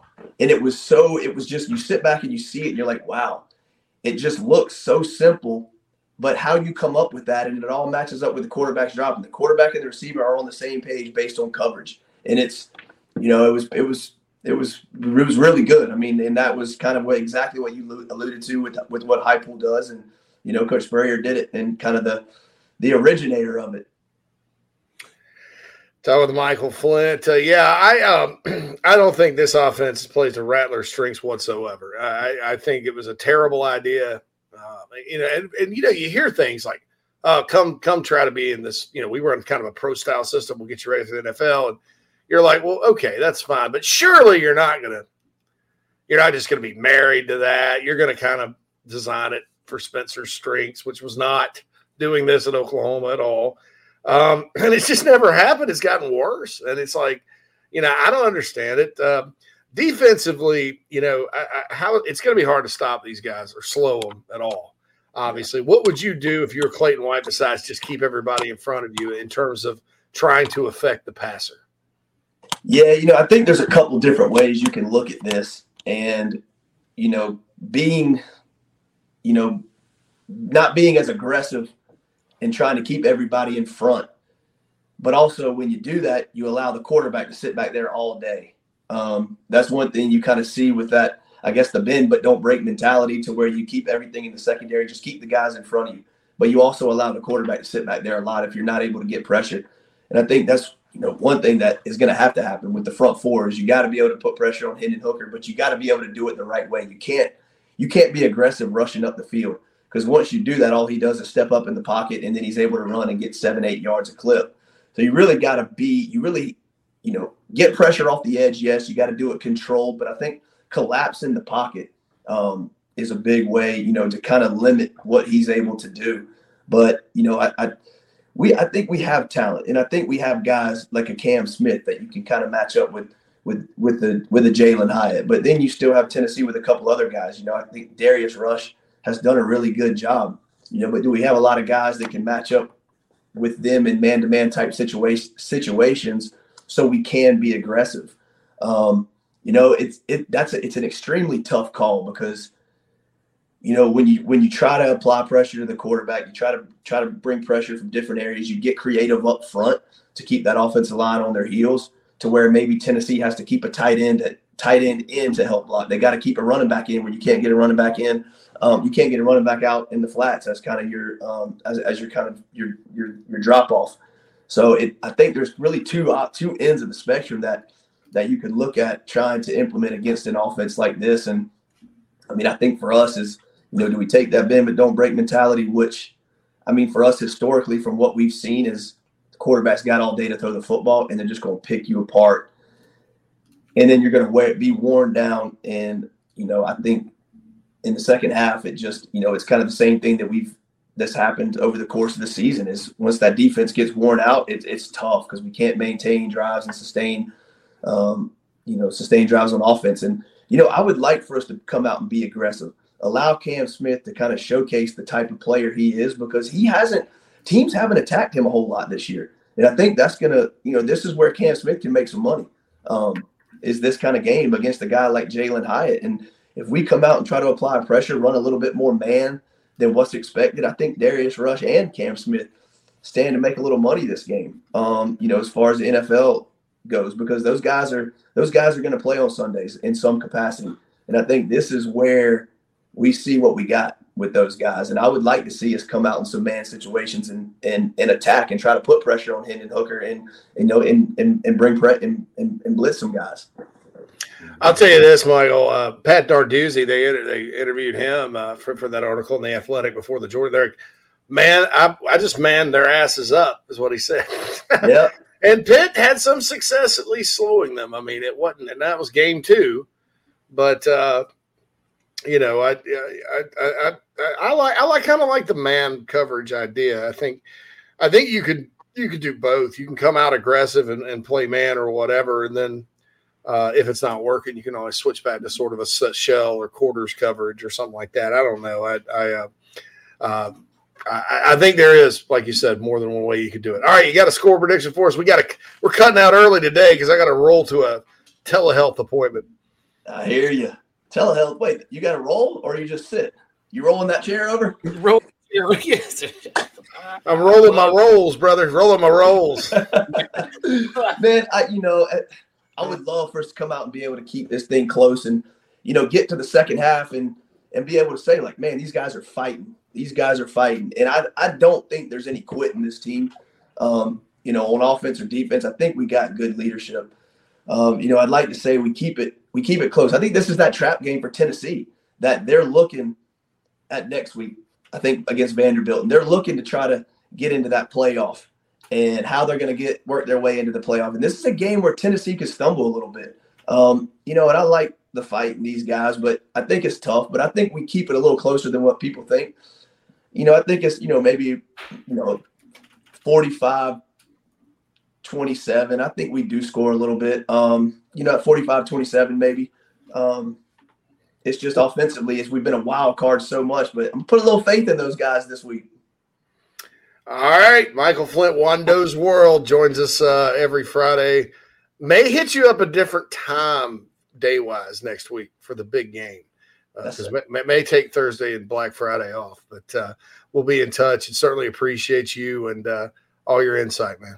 Hey, man, I love doing it. I enjoy it. Anytime you get a chance to talk football, it's always a good day. Absolutely, my man. Yes, We'll have fun at the game regardless, and we'll talk to you soon. We'll do it. Go Cox. You'll have a good one. You too, Michael. Thank you. My man, Michael Flint.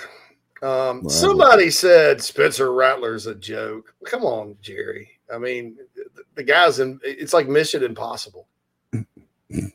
I mean, what the hell do you want him to do? Really, what do you expect? I mean, you got 4 and 5 second plays developing, and you don't have a man more than 17 yards down the field on some of those. I mean, if you put Connor Shaw in this offense, same. Yeah, everybody's going to look pedestrian running this offense. I mean, it's awful. It's god awful. So Hutch said, looking ahead to Vandy, how far have we fallen? I think Michael forgot Vandy was their end of season opponent, just to be honest with you. Just hit him. He's like, I think they're looking ahead. Oh, it's a Vandy. Vanderbilt. Yeah. Now, that being said, this could be, I mean, Michael's right. It could be a trap game for Tennessee, although I don't, but there's going to have to be this just perfect storm of things happening, right? The stadium's going to have to be loud. They're going to have some miscues early. We're going to need some special teams and defensive help at the beginning of the game.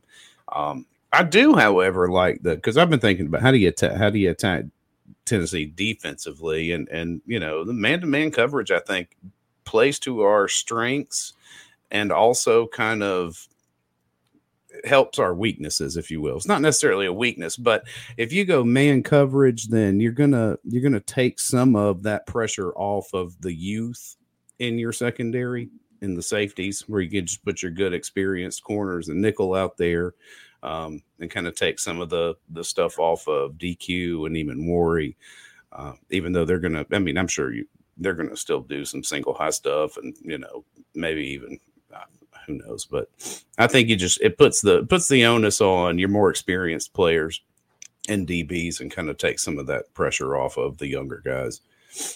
Yeah. I would probably send pressure a bunch too. Oh yeah. And maybe just collapse the pocket. That's easier said than done against these guys though. Mm-hmm. I've seen a lot of teams try to do that, and it just does not work. I mean, LSU got a body. Of course, that was a long time ago. So, Michael says people put us with Vandy now instead of Vandy. Kentucky is the lower tier. That's not true. South Carolina is considered kind of a middle of the pack, lower middle of the pack type of team. And I'll remind everybody too. Look, it's a 6-4 football team. You could be Texas A&M, you could be Auburn, you could, even like Arkansas relative to expectations because of the injuries to KJ Jefferson and I don't know who's made their non-conference schedule in Fayetteville, but they should be fired. I mean, in the non-conference, Arkansas has played Cincinnati, BYU, Liberty, and Missouri State, who's coached by Bobby Petrino. And they went to BYU. Let's add another road game. Yeah, let's put a road game to Provo, Utah. I mean, I just, to me, I'm like, the situation could be worse.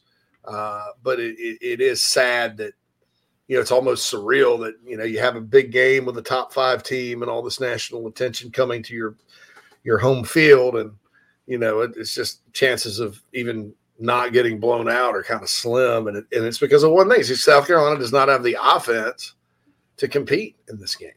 They don't have the offensive plan to go head-to-head with them and compete. They don't have the scheme. They don't have the players. That's what's just a shame about it is the personnel is there, but just the complete ineptitude of how to use it has sunk, any hope they had of being better than we are right now.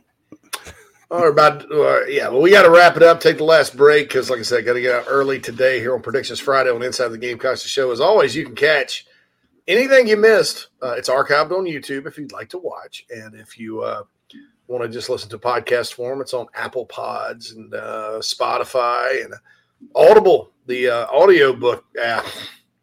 Not sure how many Gamecock family. I listen to audiobooks to go to sleep tonight on Audible, but I don't know how many people get their Gamecock podcast from Audible. But anyway, we're on there. So check us out. All right. So anyway, we'll be back after these messages. If you're looking to sell or buy multifamily property right here in South Carolina, the Burgesson team of RE/MAX at the Lake can help you get to closing fast and easy. Adam and Derek Burgesson both are very proud Gamecocks and are more than happy to assist you with any of your commercial real estate needs all across the state. You can email Adam at aburgesson@remax.net. That's ABERGESON at remax.net to get your next deal underway. The Burgesson team, proud sponsors of Inside the Gamecocks. Attention golfers of all ages and skill sets. Former Gamecock golfer Meredith Taylor will be a full-time golf instructor in the Midlands of South Carolina very, very soon. You want to take advantage of this opportunity. If you're like me and you got to get a whole lot better at golf, or even if you're looking to refine your swing, Meredith is the person you need to go to. She's competing in her final USGA Mid-Amateur Tournament this summer before going full-time into teaching and coaching individuals.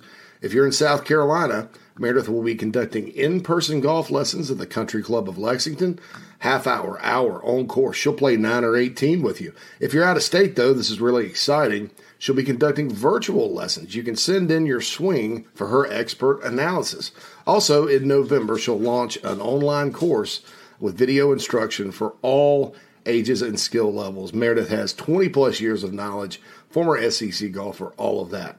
So contact her on Twitter at MerTaylor, at MERTAYLOR, or go to McKellarEnterprises.org. McKellar spelled MCKELLAR, Enterprises.org. Her email's on the website, so you can connect with her for any other questions.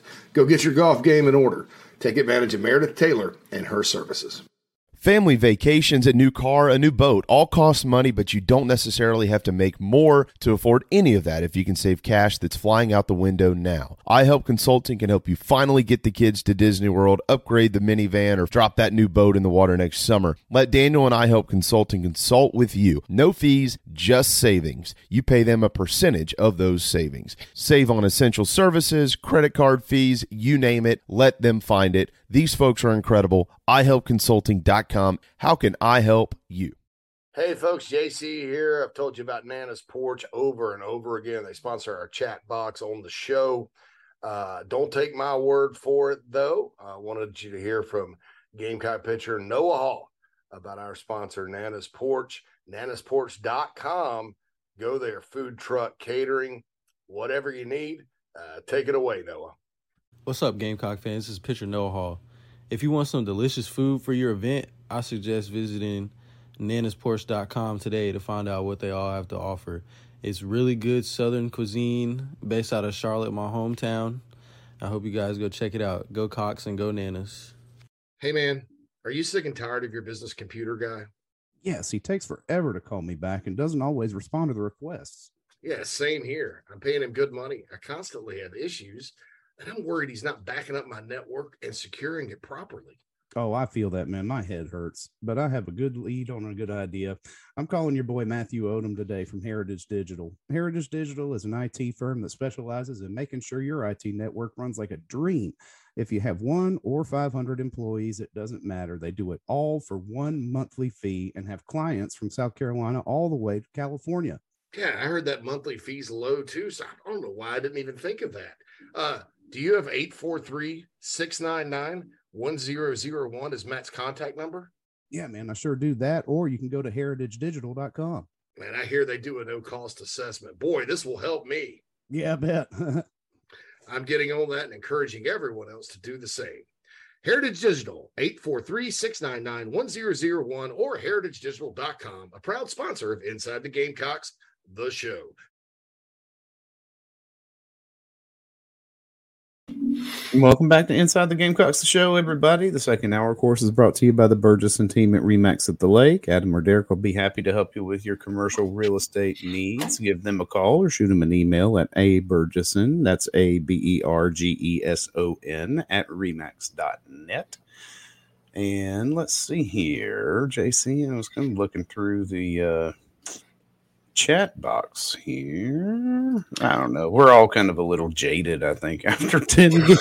Yeah, I can't blame us. You know, it's just, I'm not. You know, I do want to read Dre's prediction. He got in late. Dre goes, yeah, from the great land of Greer, South Carolina. Greer, go right up the road. Mm-hmm. heading to the game this weekend. Good for you. Want to give my prediction, 41-20, Big Orange. The queen of the Spurs Up show has joined. Oh, Rebecca. Hello, Thank you for joining us. Clint says he thinks we have 8-4, maybe 9-3 talent. Better record than what our record indicates. Yeah, I mean, look, you look back through it. I know Arkansas is struggling on offense, and somehow they've gotten a little better on defense. But that Arkansas defense, pass defense especially, all right, so let me just throw this at you. If Steve Spurrier came up with the game plan and had Spencer Rattler, Juice Wells, and all the receivers they got, and Lloyd, first of all, he'd have run Lloyd more than 7 times against them. Oh, yeah, but especially against two people in the box. Carolina starts better in that game. Arkansas's not rolling early. They don't build the lead. That's a fourth quarter game. I don't know if they beat Georgia or not. I know they probably beat Missouri with a better offense. I think they hang with Florida with a better offense, and the defense doesn't get worn out. So that's the thing there. Rebecca has a message for Tennessee's. Throw that up on the board there. Tennessee Vols can kiss our ass. That's right. Mm-hmm. I got a really good friend. We call her Mama Sherry. She's like a second mom to me. Huge Tennessee fan. So I don't think I'll tell Mama Sherry that. Red doesn't like that either. I don't know what he's barking at. But anyway, sorry about the dog there. Selective members of the Vols fan base. He says sorry for cuss word. It's fine. A little couple of those words are fine. We just can't use the F word. Yeah, we just stay away from the hard ones. Yeah, Spurrier's like, don't use. Spurrier has the thing. He's like, don't use the F word. Shoot, the hell shit or damn's fine anytime, but don't use the F word. Don't use that F word. Yeah, I think you brought up something interesting in the last segment too, JC. Is like with all the national hype and coverage, and SEC Nation being down here. I can't remember the last time that we got such national prominence when we know they're not here for us.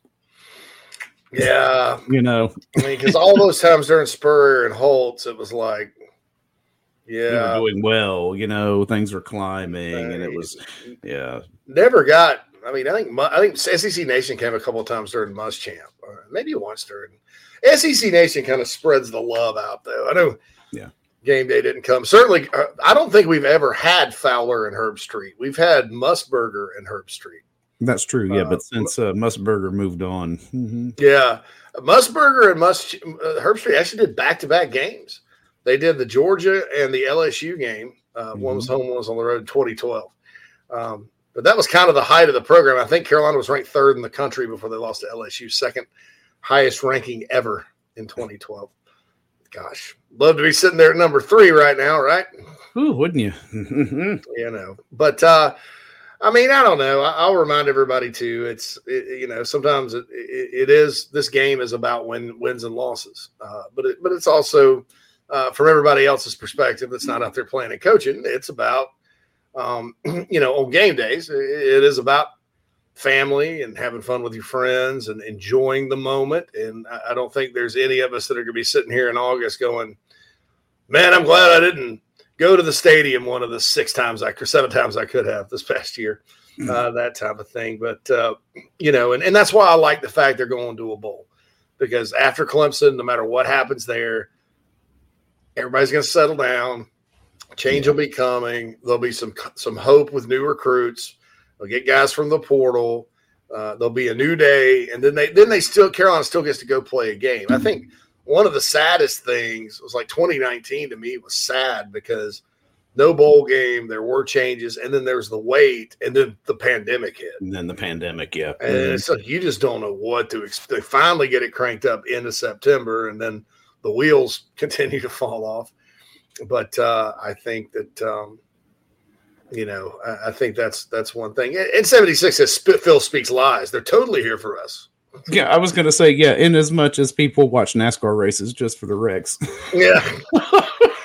I think, they're going to give Carolina some talk and, some good coverage and stuff because in the pregame and because that's what they do. I mean, starting tonight, I think Beamer tweeted he's going to be on with Feinbaum tonight from the Horseshoe. Also, Rebecca adds I'm from Eastern Tennessee, the big Gamecocks fan. I had a great aunt and uncle went to USC Aiken, then to USC. My uncle passed away from brain cancer. My aunt, a blood condition. I'm sorry to hear that. Queen of the Spurs Up show. Mm-hmm. Tiffany says, she says, instead of Tiger burn, can we burn a Sat dummy? I think that'd be taking it a little too far. That gets maybe. No, you don't burn the OC in effigy. I was going to say, are we that would be funny. Hanging and burning people in effigy? I think you do if he's not fired within 24 hours after Clemson. Yeah, he may be the first coordinator to ever be burnt in effigy. That's fun. Just burn his playbook. There's not enough matches and lighter fluid to burn that dang thing. Oh man, Dave Dorn's another hole in the ozone layer. Create another hole in the ozone layer, burning. You see that bonfire from space? Yeah, you would. Hey, Dave Dorn's in the chat box. My favorite coach from NC State. Hey, how good's the Wolfpack this year? How y'all doing up there? Relative to expectations, they're rolling in about 7-5 again. I mean, now honestly, their quarterback got hurt. I mean, yeah, that's true. It's kind of like Arkansas, but boy, oh boy, they sure didn't have the breakthrough. Tiffany says, "Playbook him. Hell, we may need to burn Sage in his vacated office to burn out the bad voodoo." Rebecca adds, "My great aunt was my favorite great aunt. Miss her so much." I'm sorry to hear that. 76 says, JC, can you do a Sat voice? Haha. No. I mean, I can't. The younger people are, the harder it is for me to do their voice. Like, you know, I know a lot of the young guys these days don't necessarily, you know, well, let's just say they don't necessarily talk like me and Phil did growing up. They have a little more feminine of accents sometimes. They get a young man, you know, and I could do that voice, but I think it would offend people, so I'm not going to do it. But Tiffany's like, Dave's still at NC State. I mean, Sat's still at SC, so I get it. Well, Dave Dorn's at least winning, and sometimes they put points on the board. I don't know. Rebecca adds that her great aunt died December 22nd of last year. Well, maybe Carolina can go to the Vegas Bowl and you can get a nice, little experience about 5 days before that anniversary. Dave says being a Gamecock and Pack fan is rough on offense. I just want to see some mediocre offense. Zach adds, we need a Sat Dr. Evil t-shirt. If anybody's good at graphic design and you want to like superimpose the outline of Sat's face on Dr. Evil when he's doing the thing, send it to us inside the Gamecocks at gmail.com. I'll make a meme out of it, and I'll consider putting it on a shirt. I don't know if you saw the Coach O Endless Summer meme we put up. I'm thinking about putting that on a shirt, seriously. James says, I'm hoping for a mixture of the Alabama game a few years ago and the Clemson game the year Elliott finished the season. Alabama, when the Helinski game? Yeah, that was actually a competitive game. Stayed fairly competitive. Yeah. I mean, there was a terrible call at the end, as was the case in the Muschamp era, right? You know, you had, and look, I think Kyle Markway did hold on the fake punt, but damn it, you could have let it go. I mean, it wasn't that bad of a hold, right? And Parker White trucks it to the end zone. The place going crazy. Didn't get that. And then Rico's going. It's 24-10. Rico's going in the end zone. I guess they called him down, or it was it was an awful play call. Carolina had to kick it 24-13, and then they just didn't. Carolina's defense was not going to be able to stop them that year. Not a lot of teams did have success stopping Bama or LSU that season, but yeah, Carolina played spirited. They were in it at halftime, and then next thing you know, it's 47-16, and that's that. You know, that's and then the Clemson game, Elliott's year, another bad call cost the Gamecocks. So that was the deal there. Luke says he did not know there were ball security football gods. I think it's the gods of football security. The ball security. It's like, how many football gods are there? Is it like the Greeks and Romans? We got different temples and shrines to each. I'll be like, if there was, I'd be like Jabu from Major League and sacrifice a live chicken. Yeah, that's or a bucket of KFC, you know. That'd be hilarious. You see me out there. I put a video up on social media this weekend. I'll be out there with a bucket of KFC, original, not extra crispy, because I'd probably eat the extra crispy. But it just burns it in effigy to the football ball security gods. The ball security gods. Oh my gosh!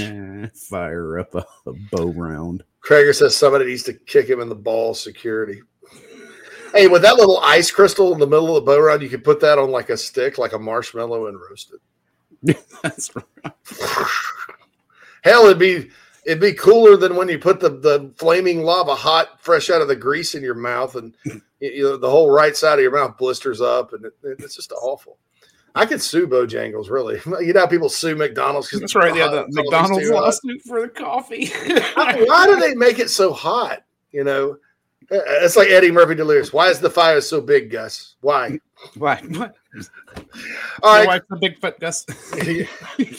Goonie goo goo. All right, Phil. Give us your prediction because we got to head out in 2 minutes. Oh, 52-17. Y'all know who I think is going to win. 17. A lot of confidence there. But, you're just one touchdown behind Tony Morrell. James Churchill says, do you see any fire in the rumors that have been posted by the Arkansas Insider about Browse? Yes. I don't know about fire. There's smoke. But it's smoky. Mm-hmm. And I'm not saying Kendall Browse would come to South Carolina or he's the next guy or anything like that. I know enough to know, though, that there's some unrest at Arkansas, you know, because you wouldn't hear that unless there was some, you know, and there are some of their fans and the analysts and stuff that aren't Kendall fans. That's fine. If the Gamecocks can get him and Arkansas is not happy, I don't care, you know, because you know what works at one school doesn't always. I mean, you know, I think there are very good reasons why Arkansas has struggled on offense, and they have everything to do with building your offense around KJ Jefferson and him not being healthy. I mean, and then at receiver, as we talked to Trey about at the beginning, they did get some names out of the portal, but you know, and some of those guys have been okay, but they haven't. I mean, they lost Burks and all those other guys, so it's crazy. Tiffany says, "Dude, I'll go cut this crap out and go blue 32." Yeah, that's what we ran in middle school. Power right.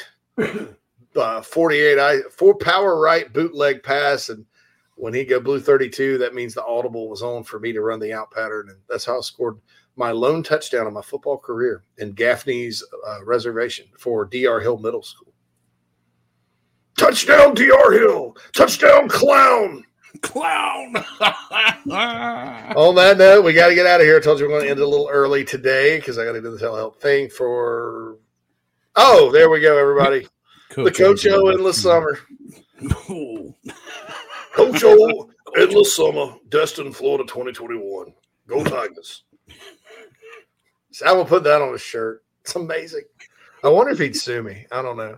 I'll give him a cut. Give him an NIL deal. JC's over. I need my NIL money. No, they didn't get enough of LSU. Spending my $17 million. Taylor Made says no Marshawn or CBS. Nope. No. They're both out. All right, for Phil Mullinax, JC Sherbert, been a great week, all things considered. You know, guys, just go enjoy the day tomorrow. And you know, look, there will be a point where the game is still 0-0. So cheer really loud, and remember, there's recruits in the stands, and the University of South Carolina is going to be showcased. So just you know, just rock and roll. Remember that.